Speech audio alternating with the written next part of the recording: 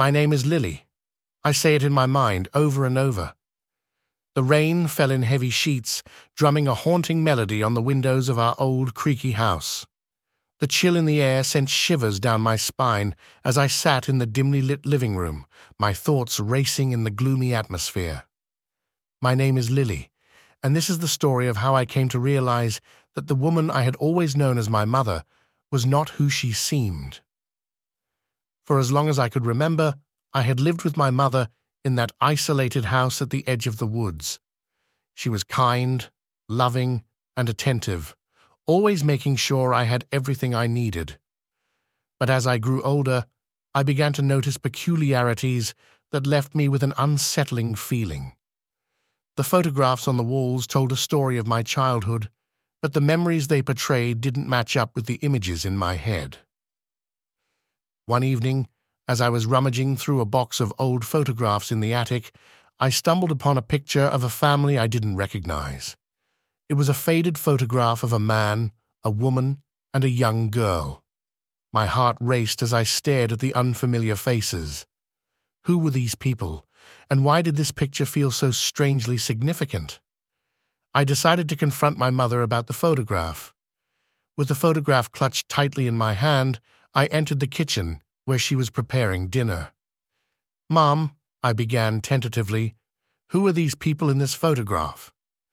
She turned to look at the picture I held, her expression faltering for a moment before she smiled sweetly. "Oh, that's just an old picture of your father, me, and you when you were very young, Lily." My heart pounded in my chest.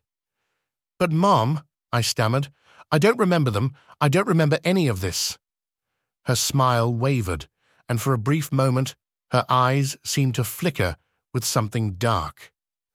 "Lily, dear," she said, in a voice that was too soothing to be genuine. "Sometimes memories fade with time. You were so young then, after all." I knew I couldn't ignore the growing unease in my gut. That night, I took to the internet, searching for any information about missing children or unsolved kidnappings. My fingers trembled as I typed in the search terms, and then, as if the universe had conspired to reveal the truth, I stumbled upon a news article from over a decade ago. The headline sent a shockwave through me. "Kidnapped, girl found after years of searching." The article detailed the story of a young girl named Lily who had gone missing when she was just a toddler. The accompanying photograph was a composite sketch that bore a striking resemblance to me. My heart raced, and I felt a knot forming in my stomach. The article went on to describe how Lily had been taken from her parents' home, her whereabouts unknown until she was discovered by authorities in the house at the edge of the woods. A woman had been arrested, claiming to be Lily's mother. The police had never been able to identify the girl or locate her true family, but they had determined that she had been held captive for years. As I read the words on the screen, everything began to click into place. The woman I had called Mom, for as long as I could remember, was not my mother at all. She had taken me from my real family, stolen my identity, and raised me as her own. The truth was too horrifying to comprehend, and yet it explained the gaps in my memories, the strange feelings I had always suppressed, and the chilling aura that hung over our house. I had to confront her, to demand answers, and to confront the monster who had taken my life from me. With the article's printout in hand, I marched down the stairs, my heart pounding in rhythm with each step. I found her in the living room, sitting in her favorite chair, reading a book. I held out the article, my voice trembling with rage and fear. "Who are you?" I shouted, tears streaming down my face. "Where is my real family?" Her eyes met mine, and in that moment, the mask she had worn for years finally cracked. A sinister smile spread across her lips, and her voice dripped with a chilling malice. "Oh, Lily," she purred, "you were always mine. Your real family is long gone, just like your memories. You belong to me now." My heart felt like it was being squeezed in a vice, as the reality of the situation crashed over me. I had been living a lie, imprisoned by a woman who had stolen my childhood, my identity, and my life. The rain outside seemed to echo my despair as I realized the depths of the horror I had unwittingly been living in.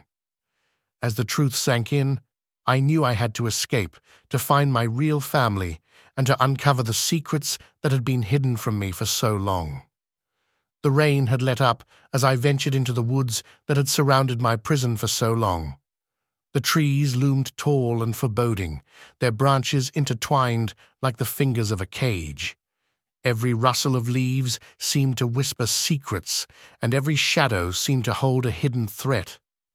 I walked for what felt like hours, my heart a mix of determination and fear. The unknown awaited me, and the weight of the truth I had uncovered pressed heavily on my shoulders. I was on a quest to find my real family, to unravel the past that had been stolen from me, and to confront the woman who had orchestrated this nightmare. As I walked, I noticed a worn path that seemed to lead deeper into the woods. Instinct told me that this was the way to go, that this path would lead me closer to the answers I sought. The trees seemed to grow closer together as I continued, their gnarled roots creating an eerie and tangled carpet beneath my feet. Eventually, the path opened up to a clearing, and there stood an old, decrepit cabin. It was small and weathered, its windows shattered and its wooden frames sagging with age. There was something hauntingly familiar about it, like a distant memory struggling to resurface. Hesitating only for a moment, I pushed open the creaky door and stepped inside. The air was thick with dust and the scent of decay, as if time itself had forgotten this place. My eyes fell on a small table against the wall, and my breath caught in my throat as I saw a photograph. It was a picture of a family, a man, a woman, and a young girl standing in front of the very cabin I now stood in. Tears welled in my eyes as I realized that this was my family, the family I had been taken from all those years ago.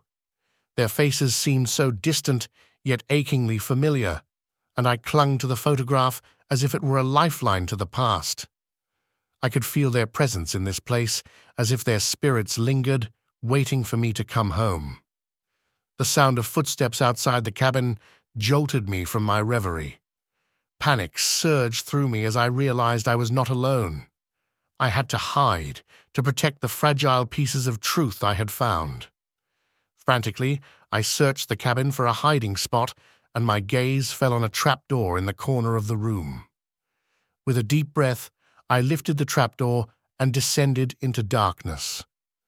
The space below was cramped and musty, and as I huddled there, I strained to hear the voices above.